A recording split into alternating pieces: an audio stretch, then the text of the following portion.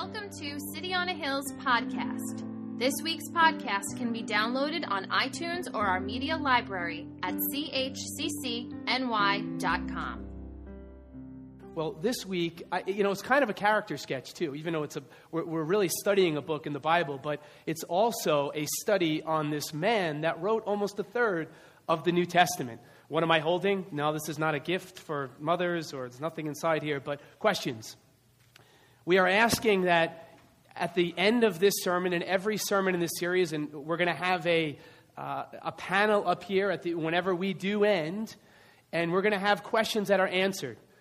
We would like you to, any questions that you may have, please, you have something in the bulletin, a piece of paper, write that question down. We can't answer every question every week. Last week, a couple of questions were actually asked, or we just talked a little bit after the meeting. But we really want to hear the questions that you may have as it pertains to this book that we're studying.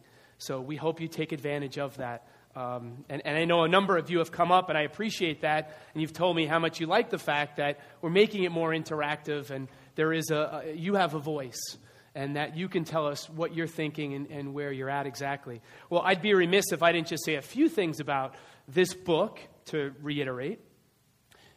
Paul is writing this book. The Apostle Paul is writing this from a prison cell. And he is in chains, right? He's in chains when he's writing this. And I have to say something to the effect about women. I had to insert something in the sermon. Now, usually, this is the first sermon in a long time that on Mother's Day that I haven't really talked about, given a typical Mother's Day message. And I just wanted to say to you, maybe you're a mother, those women in the video and they head out and the men are home. Pretty scary, right, gentlemen? Right? When your kids are young, right? I'm there right now. It's definitely a scary proposition when your wife heads out for a full day or a weekend and you're stuck with the children. Well, I was thinking about feeling as a woman, feeling that you're trapped, feeling that you're chained at home. Well, I want you to look at this picture up here. This is a picture of Susanna Wesley. Susanna Wesley had 19 kids. Before the Duggars on that TV show, right, that on the TLC, whatever channel that's on, 19 children. We are not going to push for that, all right? 2 is good. 19 kids, can you imagine that? 2 of the boys, John and Charles Wesley, would rock the British Isles. And here is a woman that it looked like she was chained at home raising all of these kids. And just like it looked like Paul, who was in chains, that the gospel wasn't being furthered, well, I would like to tell you, don't know what God is doing. Train up a child in the way that they should go, and when they're older, they will not depart from it. Do not be moved by what you see with your kids. Ask the pastors again about their own kids. Do not be moved, right? Don't be moved. But understand that God, this is not going to stay here. Understand that God, in fact, is working, and who knows what will happen with your kids one day. Maybe God will use one of your kids, and there'll be some guy up here preaching about one of your kids and what you did as a mother. So I thank you for what you've done. I thank my mother, I thank my wife, all of you, for the wonderful service that you've given. Now, let me start this sermon. Here's how I want to start it. Just look at your arms. Just look at your body, everything. Does anybody have any gold on? You have any gold on? A necklace, a bracelet, anything, a ring, right? I would think so. Okay? Everybody? All right? All right. Okay. Let me show you a verse now. Paul writing to Timothy. I'm not even getting into Philippians yet, but this is Paul writing to Timothy in 2:9. He talked to men first, and now he's talking to women. In like manner also, that the women adorn themselves in modest apparel, with propriety and moderation, not with braided hair or gold, or pearls, or costly clothing. That was not part of it. The cell phone is, I don't see anything pertaining to that. But what's interesting in this text here, here's what I want you to see. With our Western eyes, we read a text like this, and we think Paul is talking about sexual, apparel, in not looking too sexy in church. That's not really what he's talking about. He's talking about not being too gaudy, or economically that you're showing off all of the gold and all the stuff that you have here. So, but we want to be a biblically centered church. So if you do have any gold, I would ask the ushers, you come up. We just pass it to the center aisle, and we would take it again. We want to be a church that follows the Bible. Well, why am I bringing up gold? Well, the reason why I'm bringing up gold is because, again, we are going to wade through some history. You're going to have to stay with me. If the person next to you falls asleep, just nudge them with your elbow ever so slightly. Wake them up. The story I want to tell you starts here about 2,500 years ago. And it's going to start in Philippi. I'm going to back into chapter 2 of the text. So giving you my thesis, I'm going to back into the chapter we're looking at in Philippians. Well, here's why I'm mentioning gold. About 2,500 years ago, they discovered gold in a coastal area in Macedonia. The king of the area was this gentleman. Here's his bust, Philip II, all right, of Macedon. And when he found this gold there, he said, how do I use this gold to my advantage? He commandeered that gold for himself, right in this area. And he said, I'm going to build a beautiful city there. He had slaves, tons of slaves that were there, and they mined for all of this gold in this region. He set up a garrison right outside the area to protect this region.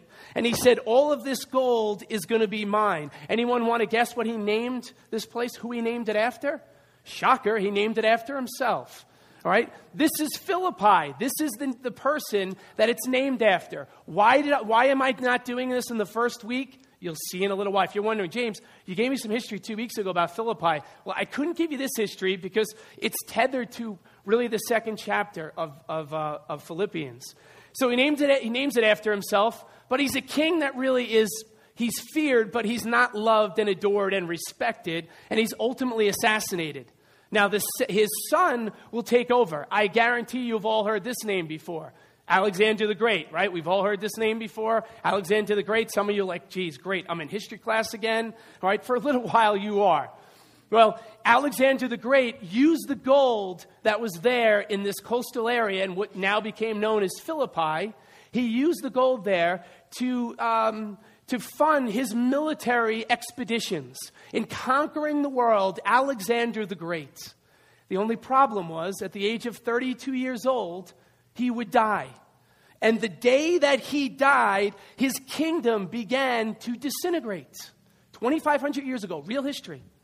Now, fast forward we don't hear of anything about Philippi. So this is before the time of Jesus. If you're wondering, before the time of Jesus, we don't hear of anything about Philippi for a few hundred years, right? Until, put another name up there, you have the name Caesar Augustus. Now, Caesar Augustus, you may know this name from, he's in a tussle, he's battling over control of Rome with Cassius and Brutus. Remember, they're the ones that assassinate Julius Caesar, et tu, Brute, all right? Remember that? You with me? All right. So they get into a fight here. They get into a quarrel, more than a quarrel, and Caesar Augustus is able to easily defeat Cassius and Brutus, easily defeats them. After they're defeated, Cassius and Brutus will commit suicide. Honor. Couldn't take the fact that they were actually defeated. And the rise of Caesar Augustus at what is known as the Battle of Philippi is of it's of vital importance that we understand this as we're looking at this book. Because it's at this spot, the Battle of Philippi. You know what started here in Philippi? Emperor worship. Emperor worship. This is where it starts. This is the man. This is real history. Now let me take you to right before the time of Jesus. Love this stuff. Here we go. 9 BC. This is an inscription that archaeologists found, and there are many like this. I just picked one. And this is an inscription from somebody. Now I want you to look at the language up there. Augustus is a savior for us. He's the Caesar. He's the head of Rome, right? Now, they use this language for the Caesar, the Savior. And those who come after us, the birthday of the god Augustus was the beginning for the world. Now, I want you to notice this last phrase, of the glad tidings. Now, what is that word, the glad tidings? Euangelion. Can you say that? Euangelion. All right, Euangelion is actually, you know what it means? It means the good news. It means the gospel. Ooh, wait, you're telling me this is 9 BC, before Jesus ever walked the face of the planet, before the epistles are ever written, that the Romans actually are the ones that use this term, use that word, the gospel? They use that phrase, the good news? I'm here to tell you, yes, they did. The church did not start this. Evangelion, what this meant was, Caesar is Lord.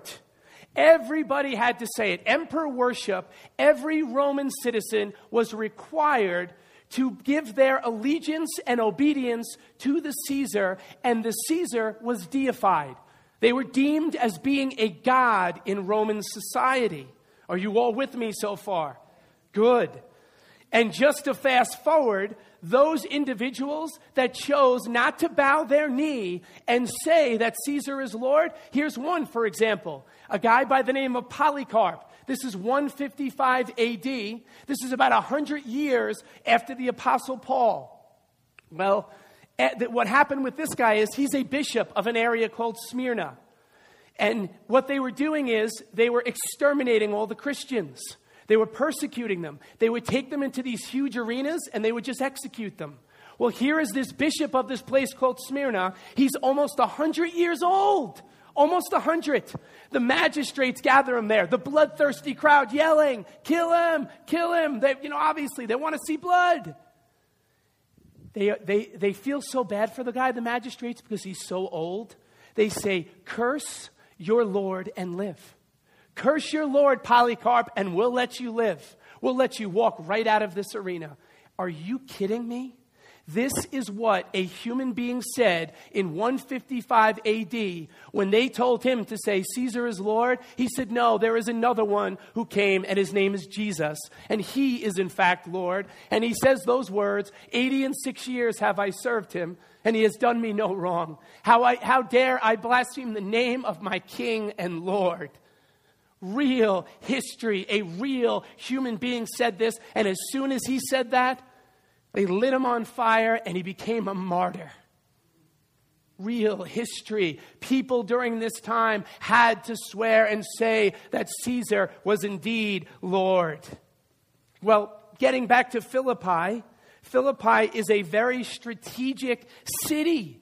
You see, not only did it have the gold, but it was a main gateway. I put up pictures before in the series of where Rome was. And it was really the gateway. If you wanted to get to Asia, getting that way, it was the pathway that you would go through. It's that hub that's right there. If you wanted to go to the Middle East, you went through Philippi, a very strategic location. Now, some things that you have to see before I get to the end, laying all the history out. Philippi is in Macedonia. Macedonia is what we now think of as Greece, not Greece. That's what you think of it as. Well, what happened then? If that was what we now think of as Greece, it became a Roman colony, emperor worship. You see, in other words, the people that are in Philippi they're elite citizens of Rome. The Romans are starting colonies all over the place. But in Philippi especially, you're going to have a lot of wealthy people that are there, that are gathered there, that are living there. And this means, put this in the back of your mind, they have certain legal rights and they have certain privileges. Now, where am I getting some of this info? It was a great book I came across this week called Reconstructing Honor in Roman Philippi. And I would let you, you're probably going to fight me for it, but if you would like to borrow it, I'm going to pass a sheet around at the end. And you sign up for it. You can borrow it for a week, and then somebody else borrows it for a week. Okay? With me on that? Good. I need some water, and there's no water up here. The 1 week I need water, and there's no water. Bear with me with my voice. Do you mind my voice? All right. You got to fight. It's a fight. It is. Life's a fight. All right. So, next step. I have more history. All right? I have more history for you. Now, let me show you, there is a hierarchy in Rome, status for the people. Let me take you through this. Social hierarchy that you have to see. So blow your mind. Starting at the top, I want to take you all the way down.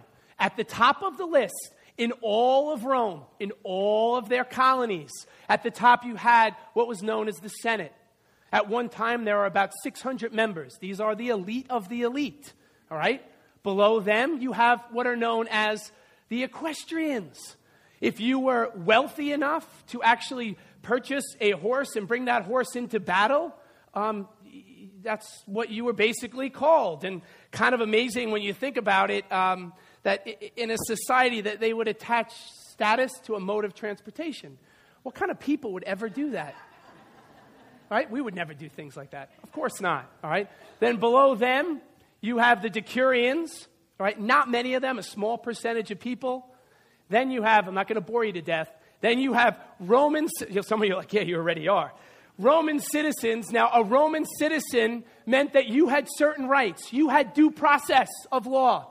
You could vote. Did you get those two? You need to know these. Due process of law, you could actually vote. You're a Roman citizen. Now, only 2% of the population would fit into these categories. Did you hear what I said? 2% of the population fits into these categories. Now I take you to the bottom, the freedmen. All right? A lot of people there, they had liberty, but they're not Roman citizens. Who do you think's on the bottom? The very bottom. Slaves.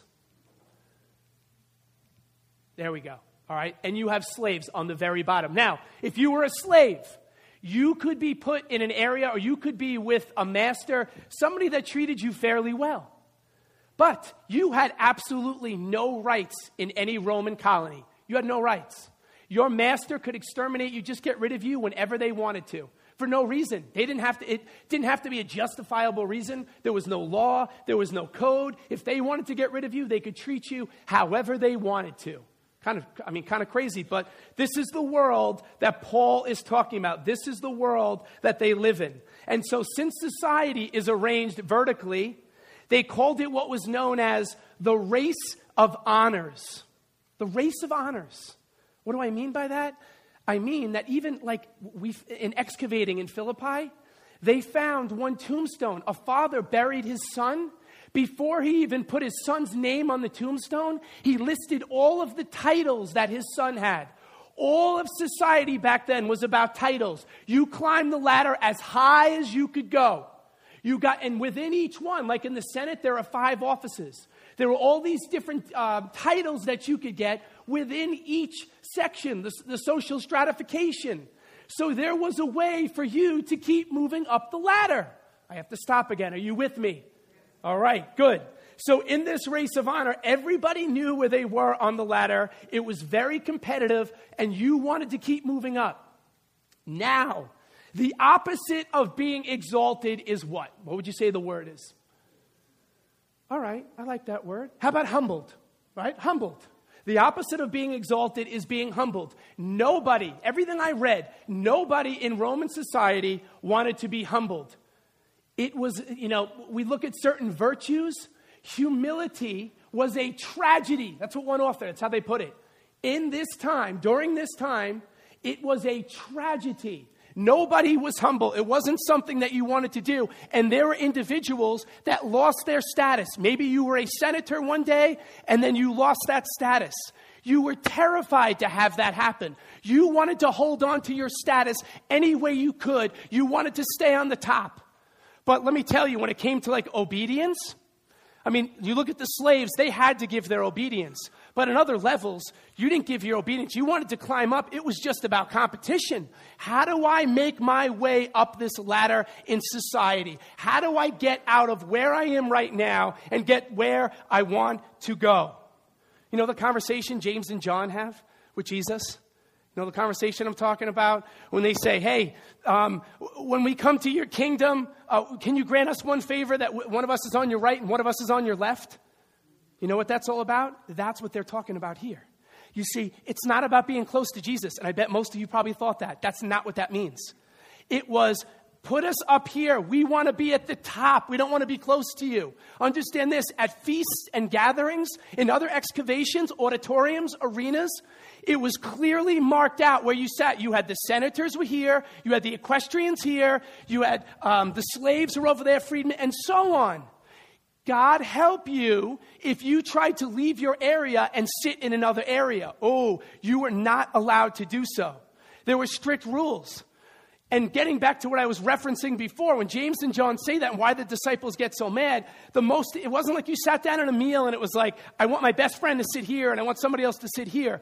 You sat around the table. The person that was on your right was the person that had the highest status at the meal. The person on your left had the second highest status, and so on. Everything in society, especially in Philippi, was all about status. Can I read you this quote? Rome was the most status-conscious society in the ancient Mediterranean world, and no city is more obsessed with status than Philippi. Wow. This is what we're talking about. When we read this book, I hope you're getting a bigger picture. How about their dress in the ancient world? Anybody have a toga on today? I'm looking at, when I came in, I was checking. Anybody, you have a toga on? Oh, no? All right. Well, how about this? You could only wear a toga during this time if you were actually a Roman citizen or moving up. Now, when you look at them, they're quite cumbersome, right? Your left arm is kind of, it's held in place. Your left arm, I know my left from my right. Your right arm is open and available, and you can move it around. Now, in the summer, I was saying they're cumbersome. Usually, it was very hard for slaves to learn how to wrap people, their masters, in these togas. So, in the summertime, very hot. In the wintertime, it was very cold. Why would they do this? They didn't care. It was all about status. And on the toga, there were certain beads and threads that you would put on, signifying, letting other people know what your status was. Can you imagine a world where people were defined by the clothes that they wore? Really? Come on. Are you kidding me? Not in our world. That's what's going on here. So when you saw somebody walking around with a toga, they wore it with pride. They wanted you to know exactly where they were. Oh, there's the purple there. Oh my gosh, that person's, look at them. They're an equestrian. Or they're a senator. That's what you wanted your kids to know, that it was all about status.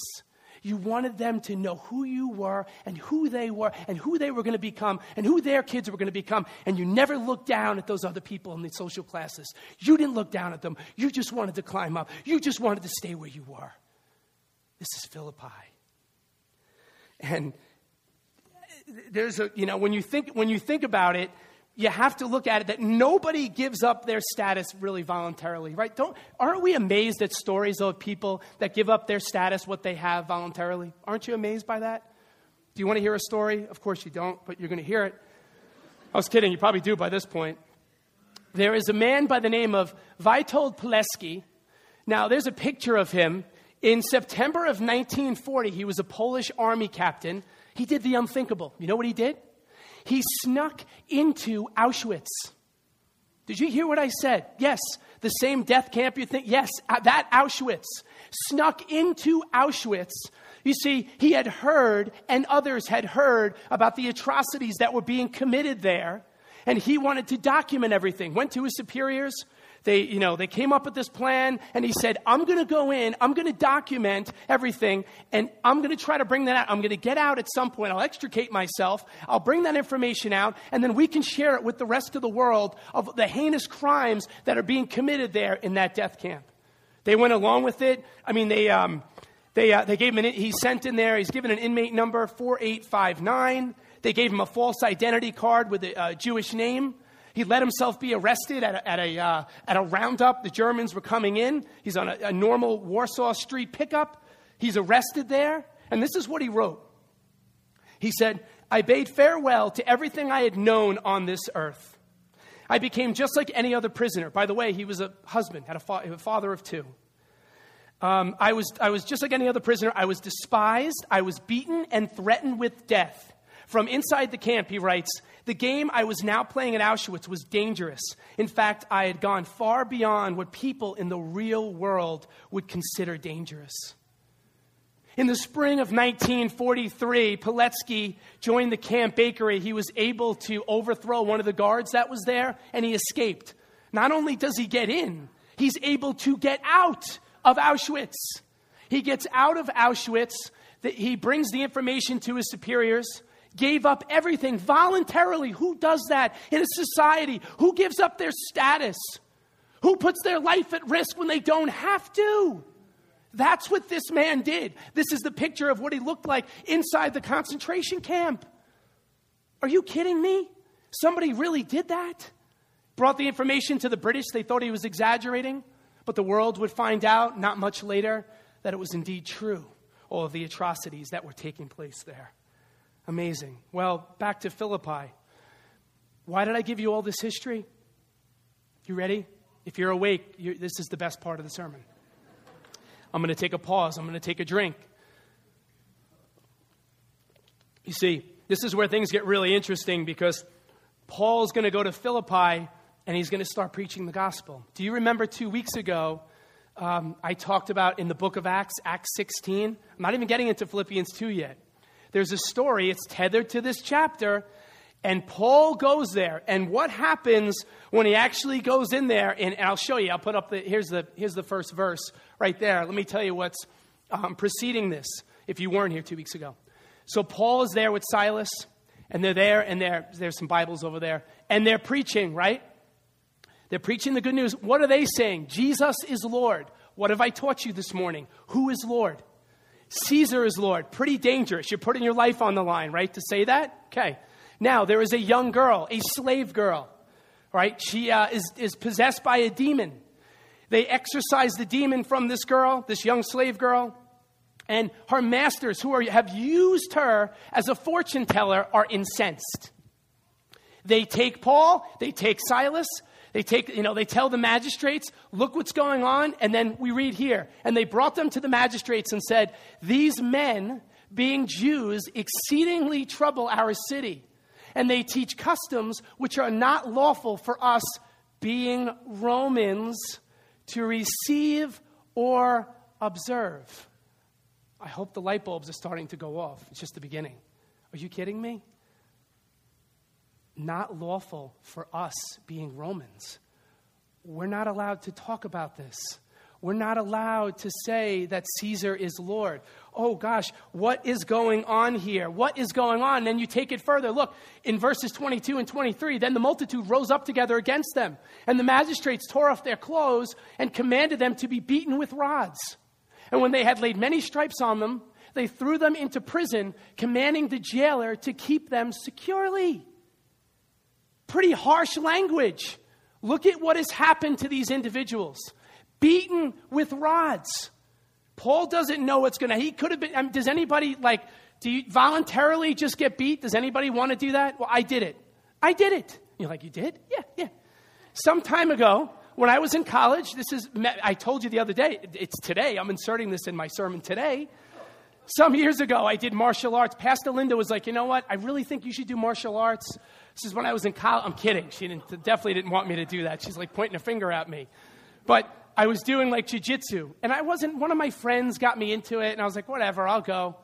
So there I am with this crazy lunatic. The guy has the reputation as the craziest guy on Long Island. My brother's laughing. Remember this? The tests, he'd throw real knives at you. Real knives, right? Here I am going, and I stayed. What? I stayed. What a moron. I stayed in the class for a couple of years. And then the day came when I got my orange belt. It was like a yellow belt and your orange belt. And I walk into the dojo and the guy's hiding and he pops out with weapons and he starts beating me. Now, at this point, most normal human beings, you leave. You leave the dojo and go, I am not doing this. I'm not paying some man to beat me physically, right? But I stayed. I toughed it out. I left not long after that. I'm kidding. So here you go, back to the story, right? So they're being beaten. Now, take it forward. What do we know? What's the next part of the story? They get jailed. They don't say anything here. Paul has not said anything. Silas has not said anything. They are put in jail. What happens in the jail? At midnight, there's a great earthquake. They're singing songs. They're having church. They're having a great time. Like John, right? You sang that song today. I picture them in jail. They're making their own songs up. The inmates are singing with them. Everybody's having a good time. There's a great earthquake, and all of the cells come wide open. Everybody's shackles come off, and everybody's released. And what do? They choose to stay there, and they go home. They wind up, making a long story short, they go home with the jailer. They take the jailer home. What must I do to be saved? Call on the name of the Lord right now. He becomes a Christian, a Christ follower. His whole family becomes Christ followers. They're baptized at the house. He takes care of Paul's wounds, takes care of Silas's wounds. Are you kidding me? What's going on in this story? You're in Philippi. The question is, why in the world would Paul not tell everybody that he's a Roman citizen? Look, he's a Roman citizen. Look, here's the next part.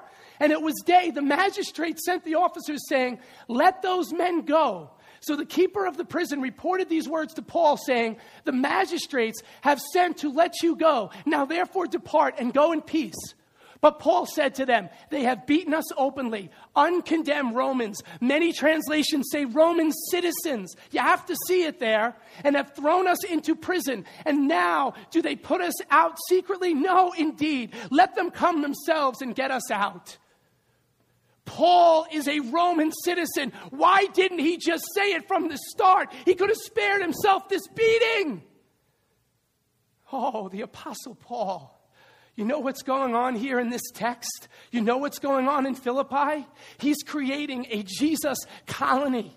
He's taking the Jesus movement. He's taking it farther. And he's saying, yes, I'm a Roman citizen, but I'm going to identify with the rest of these people in Philippi. And there are slaves and there are freedmen and not everyone's together. And there's black and there's white and there's Jew and there's Greek and there's slave and there's free. And we're going to be one big happy family. Are you seeing this? This should blow your mind. Blew my mind as I'm studying this. He lets himself get beat. Who is this man?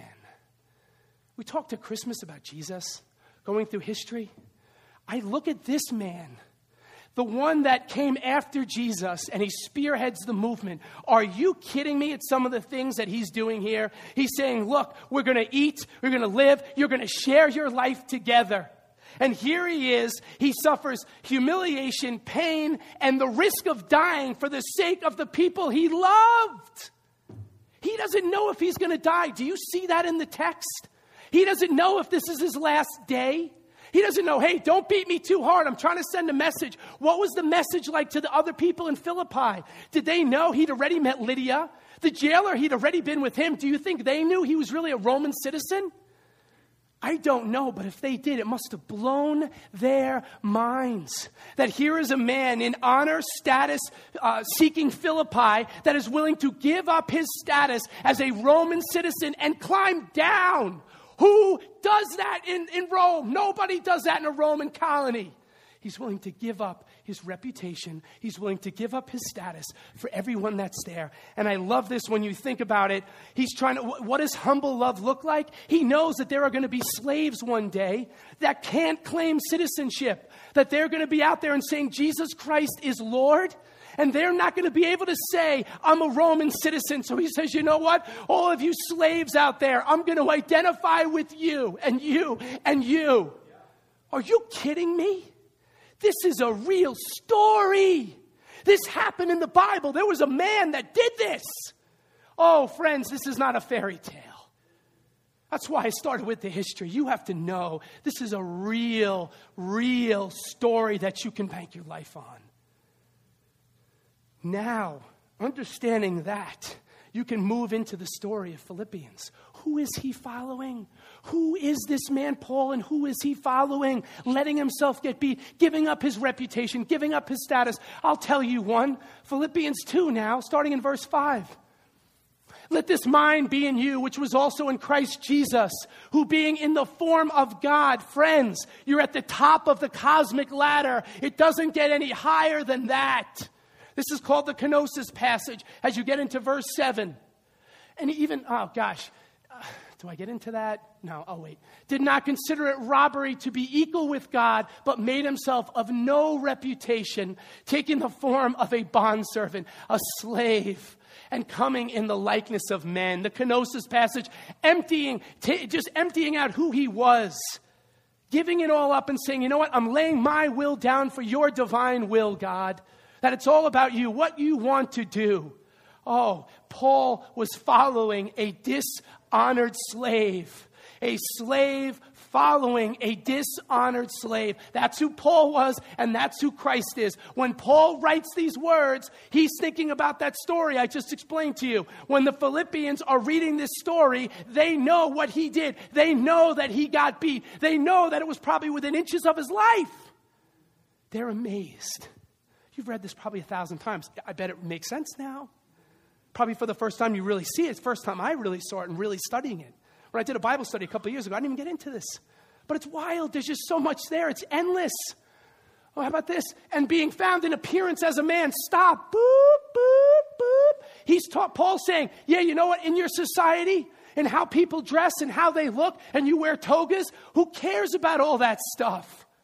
It doesn't matter. Look what Jesus did. He humbled himself and became obedient to the point of death. No. Not just death, even death on the cross. Do you understand? It's one thing to die as a slave, right? One thing to die, but then as a crucified slave? Are you kidding me? It doesn't get any lower than that. Paul is following again a dishonored slave. And listen, crucifixions were not used for Roman citizens and above. If you were a Roman citizen and above, you could never be crucified. They wouldn't do it to you. But not if you were a slave. And then moving on, 9 through 11. Therefore God has also highly exalted him and given him the name which is above every name, that at the name of Jesus every knee should bow, of those in heaven and those on earth and those under the earth, and that every tongue should confess that Jesus Christ is Lord. Who's not Lord? Caesar isn't Lord. No rock star is Lord. No athlete is Lord. No CEO is Lord. Jesus Christ is Lord. And one day everybody will get on bended knee and they will say it. That's what he's saying. How subversive, saints. How subversive. Get into the cultural context. How subversive to write those words that Jesus Christ is Lord. Sorry, there is another person that is actually Lord, and it's not Caesar. Sorry to burst your bubble. And 2,000 years later, we're still talking about him. How about how he starts all his letters? You want to see this? This blew my mind too. Look at this. This is how Paul starts his letter to the Galatians. Paul, an apostle. I want you to notice something. Here you go. Colossians, Paul, an apostle of Jesus Christ by the will of God. Ephesians, Paul, an apostle of Jesus Christ by the will of God. Now, here you go. Paul, and he adds Timothy, slaves of Christ Jesus. Slaves.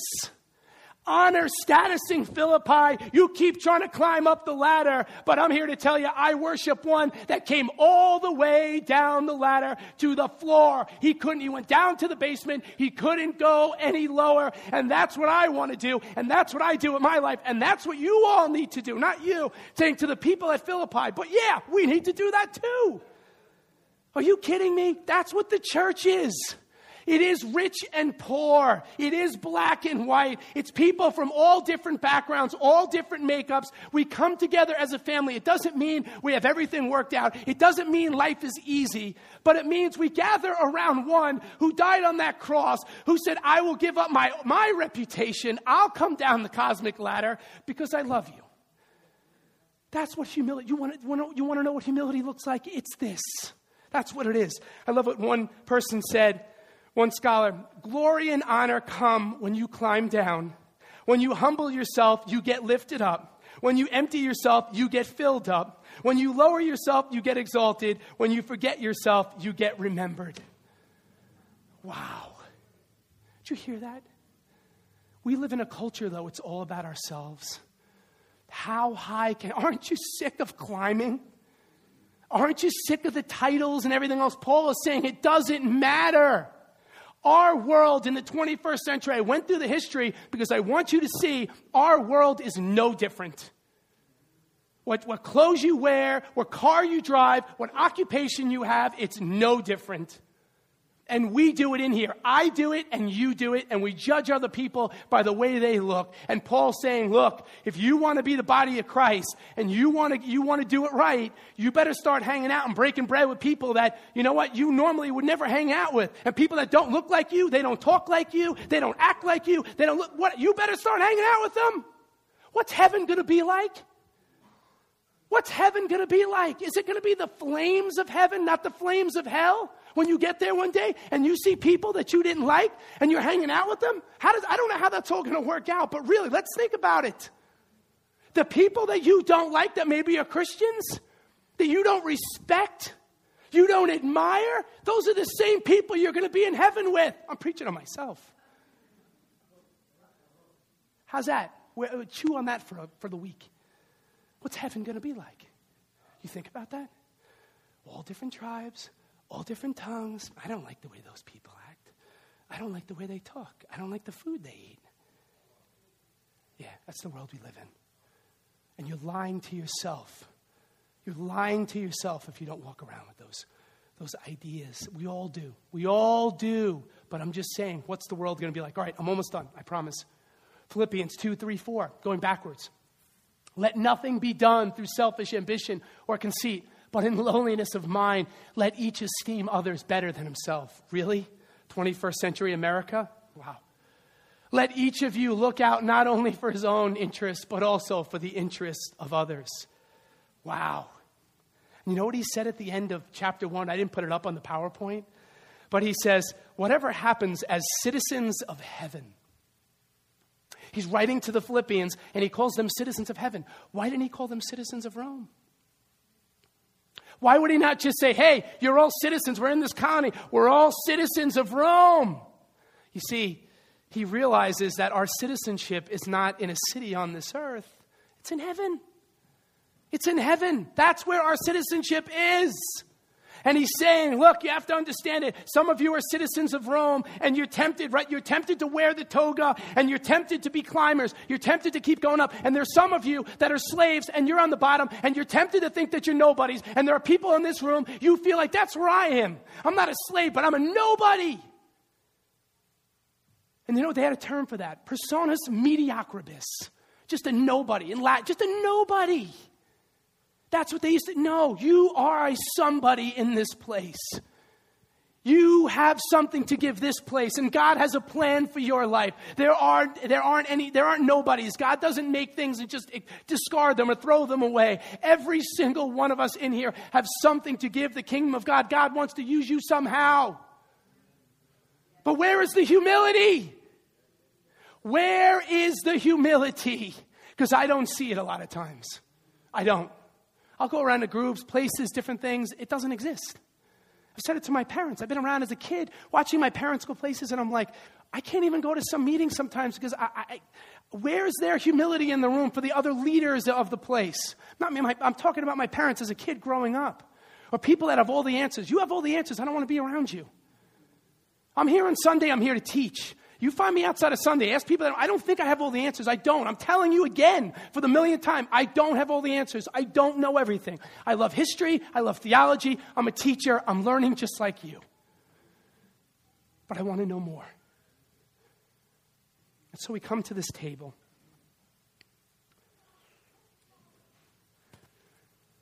And I think about the one who pointed to this one. I think about Paul. And how he gave up his reputation and said, I don't care if I'm beaten. He didn't look at citizenship as something to hold on to. He said, I'm going to give it up voluntarily because I want to be identified with those people. You bet when I go to heaven one day, you bet I'm going to be watching the videotape of that. Because now I understand the story. I understand a man, when he pens those words, he's thinking back in his mind to what happened in the book of Acts, 10 years prior. He's thinking back to the beating that he took, probably within inches of his life. He's thinking about what happened, but he's ultimately pointing to one who died before him on the cross and gave himself, came all the way down again, that cosmic ladder, gave up his whole reputation. He didn't have to, but he did it. So Lord, I thank you for what you did. Lord, in emptying yourself, the Godhead, giving up, that there came a day when the Father said, now is the time. And you said, I'm going to give up my status, sitting at the right hand of God. I'm going to become a human being and live among them. Wow. How we miss it. It's still a mystery. None of us have it figured out. But we get a small glimpse here and there. And I hope this morning, Father, people got a small glimpse of what you really did. And Lord, I thank your servant Paul for what he did. Father, I will never look at him the same. I see a real man writing this book. Real tears, real flesh, real pain, real anguish, brilliant beyond belief, the Pharisee of Pharisees, the teacher of teachers, but a real man wrestling with issues just like we wrestle with today. Father, help us in here to really exhibit and be characterized by humility. May we be servants in this place. Amen. And you know what? I'm going to say something even after. Before we even do the table here, I just wanted to say something. I didn't know if I was going to share it, but I am very quickly. I would like to say there are people in this place, as I was talking to Pastor Linda yesterday, I said, it's amazing some of the people in this place and how they've exhibited servanthood. And maybe you haven't been around here a long time, but I was thinking about is Cliff here today? Cliffy? I was thinking about people like Cliff. There was a birthday party for Cliff the other day. He just turned 72. He doesn't look it, right? But just turned 72. And this is my take. No one's perfect, but no task beneath this man. I see a Mary right there. You don't know half of the things that Mary does on a daily basis to go above and beyond what she's supposed to do. Joanne, Dana, there was Lee, you've done the chairs for 30 years in this place. Never once did he call up the pastors and say, hey, look, I can't do it this week. Somebody else has to do it. Every week I came in this morning at 6 o'clock, and I'm like, every single week this place is the way it's supposed to be. What if we had 1,000 of them? What if you became one of those people and said, what can I do in this place? How can I show you? How can I be a servant? I don't care what it is. You want me to clean toilets? Whatever it is. You need me to be a teacher? I have that gift. You want me to help out with Sunday school? Whatever it is, get involved. Stop being a spectator. Get out of the stands and get in the game. Oh, sorry. Ushers. I want to thank you as one of the pastors for all you've done. All of you. Steve, all of you. Joe, all the work that you've done in laying your lives down for this place. When people say, where's Jesus in this place? Don't look at me. Look at those other people. Point to them. Don't point to your pastors. Yeah, we're teachers and we do things and we love you, but point to those other people. You're the church. We're not you're the church.